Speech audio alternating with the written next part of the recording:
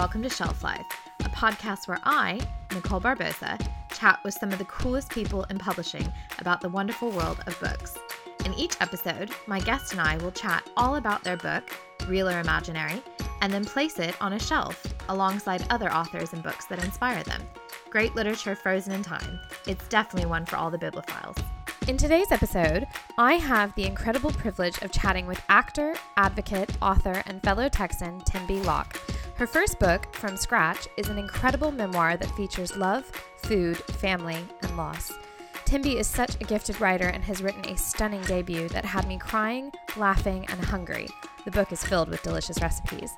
Whether you believe in love at first sight, you will definitely fall in love with From Scratch. The book transports readers to the streets of Florence, where Tembi met professional chef Saro. What began as young love soon blossomed into a truly beautiful relationship, even when Saro's family initially disapproves. Tembi and Saro forge on to build a happy life in California, complete with successful careers and a beautiful baby girl named Zoella. The couple eventually reconcile with Saro's family, just as he faces a formidable cancer that consumes all their dreams. The story chronicles 3 summers Tembi and Zoella spend in Sicily as they piece together a life without Saro and find solace and nourishment, spiritually and literally, at the dining table. This is the love story that stays with you forever. From Scratch was one of my favorite books of 2019, and it's no surprise that it became a New York Times bestseller and was recognized as a Reese Witherspoon Book Club pick for May 2019. I had so much fun chatting with Tembi about her beautiful story. I just cannot contain my excitement. I am here with the amazing Tembi Locke. How are you? Thank you so much for being here. Oh, Nicole, I am so happy to be here. Thank you for having me. Oh my gosh, I'm so excited. It is not enough that your book has just absolutely transformed my year, but the fact that I'm speaking to a fellow Texan just makes it all the more sweeter. Yeah, I love the sort of Texas diaspora. The Texas women that are flung all over the planet. So I just want to say a huge congratulations on the release of your first book. I know listeners can't see it, but I'm holding it and I love it. And it's just absolutely incredible. From Scratch. It's an incredible debut, Tembi, honestly. Like, just so much congratulations. Such a full memoir. And I just would love to hear, as we get started, what has been the greatest joy of this experience so far? It's just been an embarrassment of just gratitude and riches because, I mean, I think that, if I had to distill it down, I would say that the joy for me keeps coming back to one thing. It's all the ways that people keep telling me and sharing with me how much this story is touching parts of their hearts, right, and their lives. And I got a beautiful email from a gentleman in New Zealand. He's been married for 25 years and he has 2 kids. And he said, your book has made me think about the way I love my wife and children in a different way. And it makes me want to hold them closer. So for me, I mean, that kind of story kind of encapsulates all the joys of this book for me. One is that a man in New Zealand who's been married 25 years is reading my story about being, a woman from Texas in Sicily and the love that I have for Saro and my daughter and my mother-in-law, and that touched his heart. I mean, that's the joy in storytelling, I guess. And that's the way it's like, even though it's a book or people are downloading it or they're listening to it, it's like, in a way, we're all telling each other, connecting and telling. It's like we're sitting around a fire telling each other our story. And when he shared that bit of his story, it just touched my heart. So that's a joy for me. That's the joy of the sharing. That's amazing. That is such a beautiful story. It's interesting that you touch on the storytelling because that's something that I found in a recent Houston Chronicle article. You said you grew up in a family of Texas storytellers, and I just absolutely loved that. That one sentence just really resonated with me. And I know I don't need to explain how much talent is within your family. I mean, it is just astounding. Your sister has written many bestsellers. One of them is Bluebird, which is one of my favorite books. Attica, she's just incredible. Your father, Gene Locke, he was former city attorney for Houston. Your mother, Shira, is a successful entrepreneur. And I just was wondering, in your opinion, obviously we're both biased, and I was just wondering how you think growing up in Texas really helped prepare you for life and eventually to write this beautiful story. Oh, wow. What a great question. Thank you. Well, it's funny because, as we do this interview, I'm actually here in Texas. And actually, before, connected with you, I was actually just with my grandmother, my dad's mom, who's from Marshall, Texas. Any listeners out there who know where Marshall is? She's now living here in Houston. And I spent time with her, and she was regaling me with stories just now, like literally a half hour ago, about growing up and particularly, being with her dad and her siblings on a porch talking, and the ways in which the closeness that got forged, right, by telling each other's stories. And so I feel like in some ways it's always been around me. I wasn't conscious of it, but I guess in some ways it's probably what inspired me to want to be an actor. Like the way they told stories felt so interactive, and sometimes I wanted to be the people in the stories they were telling, or I could imagine myself as those people. And I think somewhere at a very, very young age that got stimulated in me. And I think in terms of writing this book, I think I am the benefactor, and perhaps my sister would say something similar, but I definitely know I'm the benefactor of these generations ahead of me who took the time to sort of share the path they walked, right? The joys of it, the pains of it, the humor in it, the things that still befuddle them, that they can't make sense of. But the fact that they never saw me as just a kid who, she doesn't need to know that. They really were like, come over here, let me tell you something. Yeah.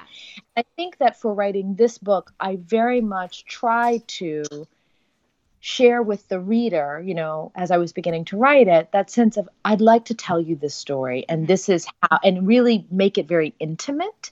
And so I guess that the Texas, back porch tradition or front porch tradition that I come from is that way of creating no separation between the storyteller and the listener. That we are all in this beautiful ecosystem of humanity and the human experience, and that can cut across generations, economics, obviously race, culture, geography, all of it, because we're telling the human story. So I guess that's what I got from my Texas roots. Yeah, that's such a beautiful way of explaining it. And what you were touching on, just then about how these stories, they begin with our ancestors, and then the path is carved out, and essentially the path that we have the privilege to walk is in a large part thanks to those ancestors and to those family members. But what's so great, I think, is that the family history, the richness of it, and the culture and where we come from really carries on into future generations and allows us to tell that story from different perspectives, but it also makes it very kind of a holistic view of it as well, because it's part of one beautiful package, I think. And I would say for me, it also, and you may agree, that sense that because I come from that, I recognize it in other cultures, right? So I can be anywhere in the world and I can see those common threads, right? And I have reverence and respect, which is how, in some ways, what I try to do in From Scratch and talking about this one town and this one place and one family and all the ways, the richness there, I write as lovingly about that as I would about my own, family of origin or own bloodline. Yeah, absolutely. And I think as well, that's why fellow storytellers, lovers of stories, and storytellers themselves all connect in again, such a beautiful way, because you recognize great storytelling, which absolutely runs throughout your book in leaps and bounds. And the fact that you allowed us to so intimately join your journey and join your story was such a gift for me. I absolutely loved it. Your book only came out, it's just been over a month, and it's just astonishing, and it's absolutely flown off the shelves, and obviously reaching people in New Zealand, which is incredible. And after you read your book, even just from the first couple of pages, there's no question as to why it's absolutely flown off the shelves and become a bestseller. The writing is so rich and vibrant and, dare I say, delicious, since there's food intrinsically through it. I would love for you to talk through the role that food plays within this book, and also the power that it has over us and to bring us together. Oh, thank you. Thank you. Well, I mean, I was married to a chef. Sato was a chef, right? And so actually, before I begin with him, I must say, again, going back to family, the ways in which food kind of, I think in general and in all of our families, can be a way to express our who we are, our identity. As a Texan, right? There were certain things that were always on the table at holidays, at every family gathering, at family reunions, and I identify that food as sort of the food of, if you will, my people. And I think that it stands true for everyone all over the world. But when I met Saro, I began to think about food more than just as something regional or tribal, but I began to see it as like something connected up to our planet, like Mother Earth. Because being a Sicilian and Italian, the way in which he taught me to appreciate and had such a beautiful reverence in his connection to the land, because his family, were farmers and agrarian, and the way they eat in season, there's not waste, right? You use every part of every vegetable. Everything is fresh. And so then I kind of was like, oh, this is a whole other way of engaging with food, right? And that love and respect for it, took that on as my own love and respect for it. So food does both. It plays on two levels. One is sort of how we identify and how we sort of have shared memory around food, but then it's also how we connect with the seasons and the planet and the actual geography of the place that we're in. And then the table, right, is this gathering space where all of that gets to play out. Identity plays out, the seasons play out. And the space is this, I think the table is a gathering space for us to forge relationships, dreams, aspirations, to sort of hash out problems, ask big questions of ourselves. And we don't do it formally. We don't sit down and think, let's talk about the big stuff. But it begins to happen over the course of a meal. And, it's interesting. I heard not too long ago some research, and I'm sort of, going to sort of hit the broad strokes of it. But effectively what the research showed was that when people sit down and share a meal together, right, and the research was comparing people who have a meal and they do it potluck, where everybody's eating something different, right, or eating different things at the same table, whereas people who are eating the same thing at the table, there's actually more harmony if everyone is eating of the same dish, as opposed to eating individually what he or her prefers. So that to me spoke volumes about what can happen around a single meal. A kind of harmony, literally I think in this research, there was something around either the brain activity. And so they're actually studying what happens to us at a scientific level, biologically, when we are sharing a meal together. And so, and so in my book, from scratch, I mean, I ate at my husband's table for 20 years, and what that did for me from that first meal through our last meal together, and then the meals that I've shared with his family. The table is almost a space where we could come closer, and we still our relationship deepens. So food it's huge. and often sometimes just in the background. Yeah, absolutely. And, there's little details throughout the book, such as the fava beans, which I absolutely loved, Saro talking about, where they come from and how, local they are to where he grew up. And as you were talking just then, I feel it also just goes back to the storytelling as well. We tell stories when we're around the table, when we're having a meal, and we connect all of that together. And as you said, I think also, in the chapters where you and Zoella go over to Sicily for the summers, you're learning how this food is being produced. You're watching people bring it from carts and markets and things like that. And it's just, I know this sounds really silly, but also very simple.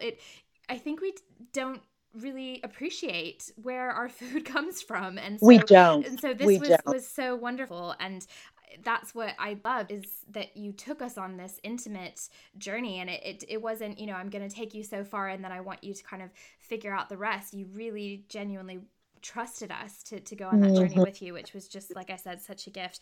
And it is a beautiful tribute to your husband, Saro, and you had the great privilege of meeting in one of the most romantic, beautiful cities in the world, Florence, Firenze, as they say in Italian. Firenze. Yeah, it's an incredible place. It's an incredible place to fall in love and to find love, and it was a really important place for you to take that important step in this journey that you went on. And when you were writing the book and reflecting on those first with Saro and for yourself, did you find anything new about going back to that time that you perhaps didn't remember? Or, how did you feel about going back in general to that special time?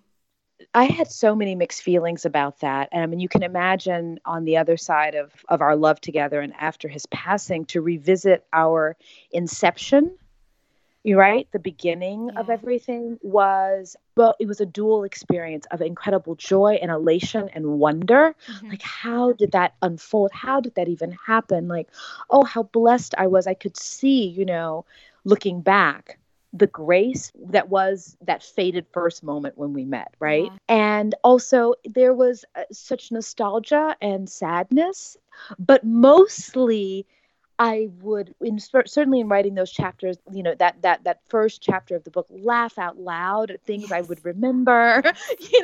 about Yes. him. I guess the best way I could put it is that Sado, the clarity of his vision, Mm-hmm. he had such clarity for what could be and what the possibility of an us, right? Yeah. The life that we could have. And I think the thing that surprised me in writing the book was being at this stage in life and looking back and Mm-hmm. seeing and asking myself, how could he have that clarity? How could he just know, And I think the answer that I have come to is that sense of, I think it is on some higher level. I think he just stepped into his open heart and he just refused to leave. He Oh, just refused to leave yeah. his open heart. And I think that there was something about what he experienced in our togetherness that he just wouldn't turn away from it, and Yeah. his tenacity around that. And so that's a beautiful thing to have revisited, and to also know that I have some of that in me now because he shared that with me. Yeah. I can use that for how I choose to go forward.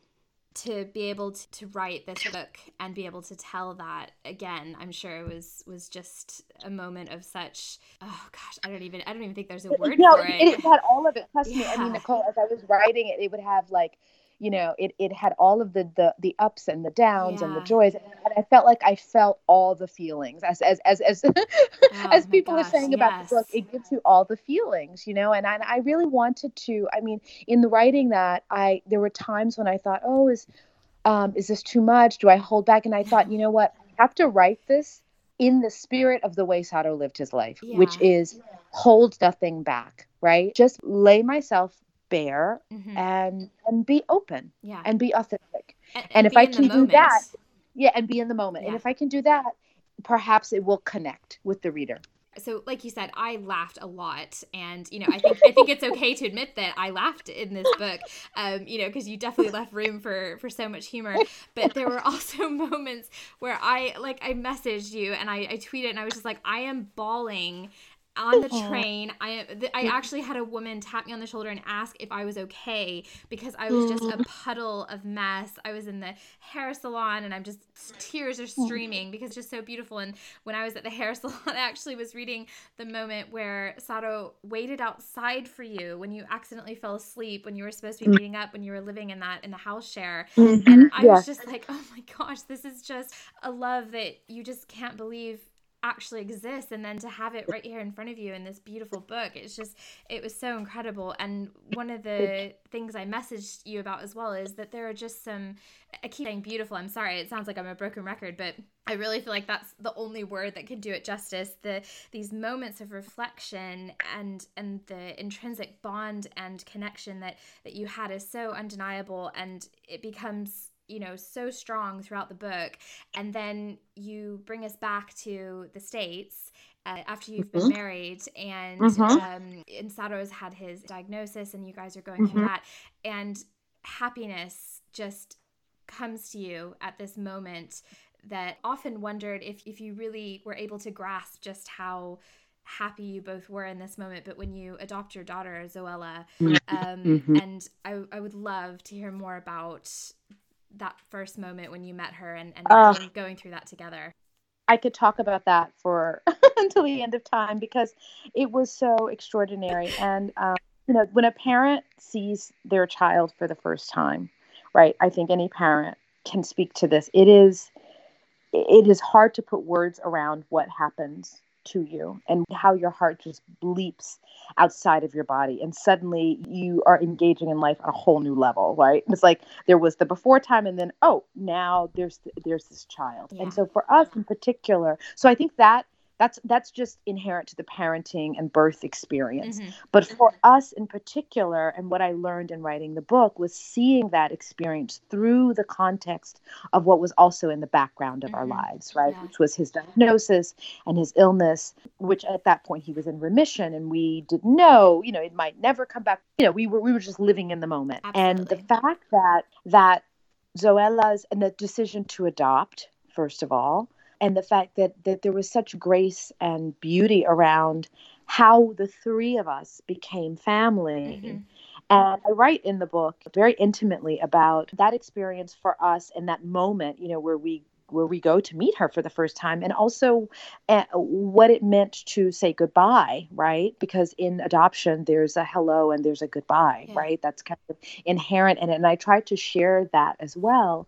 But oh my gosh, when I saw Zoella, and she was asleep in a little crib, and she had a little, baby cap on her head. Oh. And oh my God, the little angel, she was just a little angel. Of course, she, I could gush on it. And if she were listening to this now, she would be like, oh, Mom, stop it. Please just stop. Yeah. But, someday she'll be a mom, perhaps, should she choose. Yeah. She might know love like this, right? And so, but the one moment that stays with me from that first meeting, when we first all came together, the three of us, Mm-hmm. is the way when Sato held her in his arms, and seeing the man that I had loved for, at that point, more than, we'd been together more than 10 years, seeing him, the way his body and his face lit up, it was like it was like a jolt of pure love and light had just sort of passed through his body. And he was like, it was like, this is what everything has led up to this moment. And that was just gorgeous. And I'll never forget that look on his face. Oh, yeah. Geez, that's just giving me chills. I mean, that moment when you bring another person into your life, and as well, I can only imagine that no other experience will ever measure up, because it's such a unique and special moment that you have that first, and then to be able to carry that moment forward and now see her all grown up. And I actually have to say she's one of my favorite characters in the book, because she's so tenacious, and she is just her own little person. And and speaking Italian and Sicilian, with Nonna, and cooking, and making friends over in the summers, like it was just such a joy to again be a part of her journey, to be able to see that. And I absolutely love that. So please tell her that she's one of my favorite I will tell her. I will tell characters. her. I will tell her for sure. That's amazing. And how old is she now? She's 14 now. Oh, I bet she's just so immensely proud of you. I think so. She told me she was. So I take that to heart. Thank you. I believe her. So I do want to say, I did find myself laughing a lot, as much as the tears. And I think what helps, obviously everyone is different, but I think what helps is when you read a memoir like this, where you are given the opportunity to see such an intense and intimate glimpse into someone's life, you do find yourself wondering how it all comes together. And actually there is going to be a happy ending, and I'm so glad that there is. But looking back at when Sato was diagnosed in 2002, and the fact that you obviously so lovingly cared for him for those 10 years, the moments in the book where you lessened his pain, the scene where you're sharing popsicles, and I wondered this as I was reading, did you ever feel like you had to take on some of Saro's pain to help you really get through your own pain? I guess if I reflect on it, what I really feel most often was sometimes in lessening his pain, what it did was it gave me purpose, and it gave me something that I could do when I felt so helpless, right? So the small gestures of love, the small gestures of care that all caregivers offer and extend, become a way that we can ease the emotional perhaps suffering that's present, or that we are in the presence of. And so sometimes being that place where that person who could do that for him, and I wasn't alone, there were close friends who would do it sometimes, but certainly I, as his wife, I'm the primary, right? But those moments, I think, I don't know that they so much lessened my own, but they definitely in bringing us to such a close, intimate connection. Yeah. I think what it did was it just kept me centered and anchored in my heart.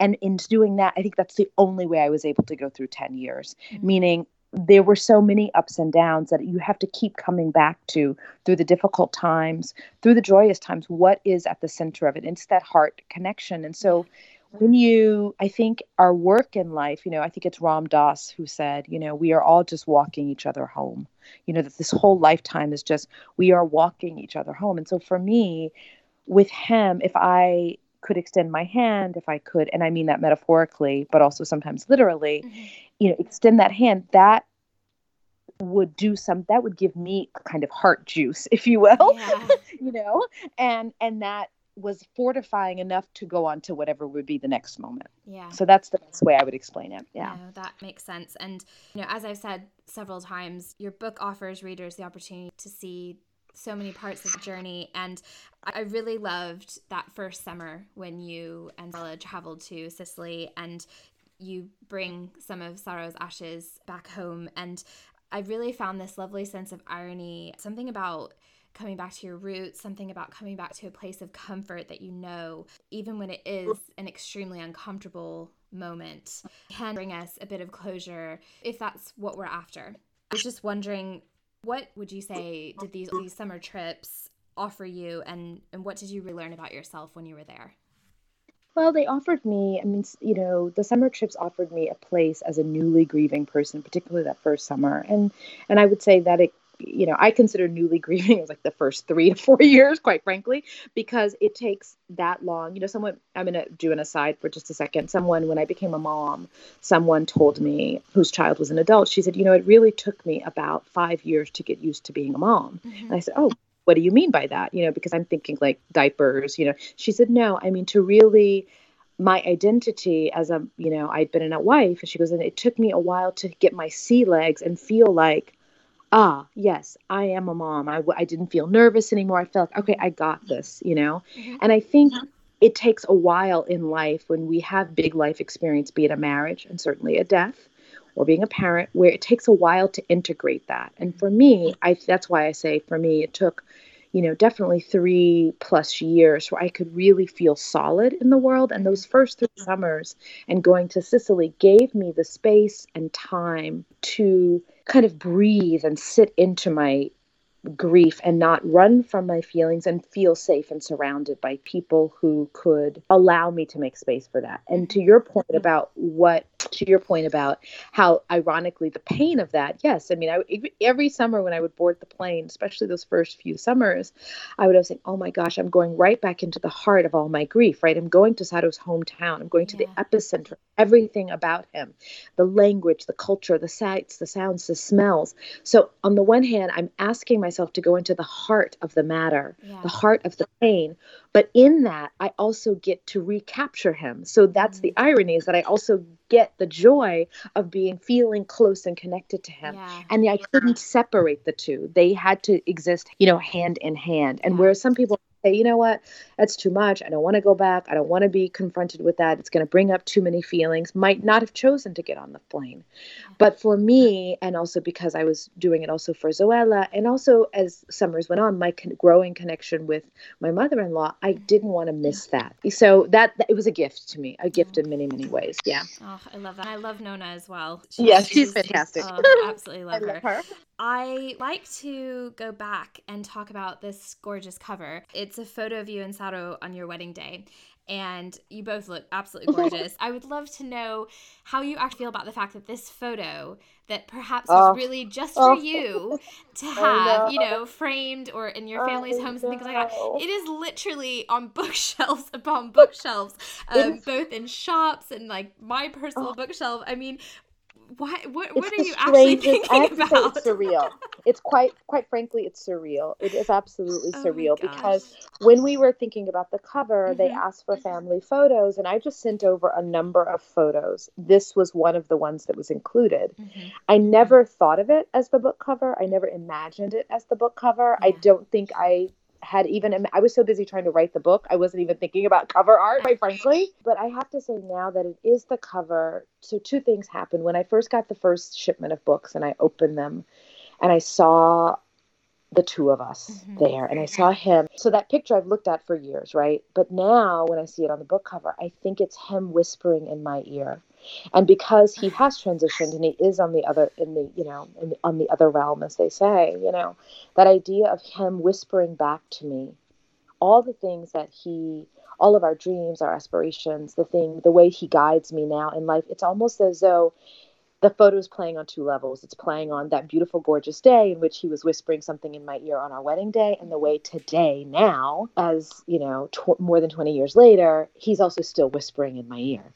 And so I kind of love it. Sometimes I see it in what I call like a disassociated place, like in a bookstore, or when I see it online, I go, wait, why are we there?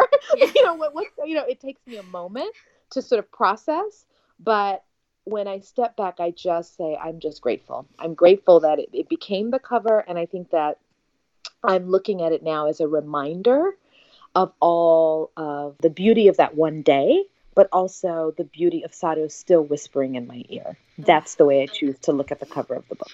Oh, that's so lovely. You mentioned in the book that without a shadow of a doubt, you know that Sado is watching over you. And I have no doubt that he is immensely proud of you and your family and your story. And I would love to know now and forever how and where you feel Sado's presence the most. Where do you feel it? Two places. The kitchen in our home. At home, I feel him. And generally speaking, the kitchen. I was going to say, and in the garden that we have there at the house. So definitely there are a couple of places in the house where I really feel it his presence strongly. And then, of course, Sicily. There are two places, obviously his hometown, but also there's a spot on the beach that I go to all the time, and that's a part of, I guess, the timelessness of grief or loss or love or all of it, or life, is that we are a memory. We just get escorted right back there. So he's very present. And also sometimes when I see certain things in Zoella, I'm reminded of him. I want to talk about the very exciting news that you received. Congratulations about being selected by Reese Witherspoon for her book club for May. Yay, that's Reese, amazing. Reese. I would love to hear more about how you were notified, how you found out, how it feels to know that Reese Witherspoon, like me and so many others, just absolutely loved your book so much. First of all, I was floored. I'll be honest. I was like, what?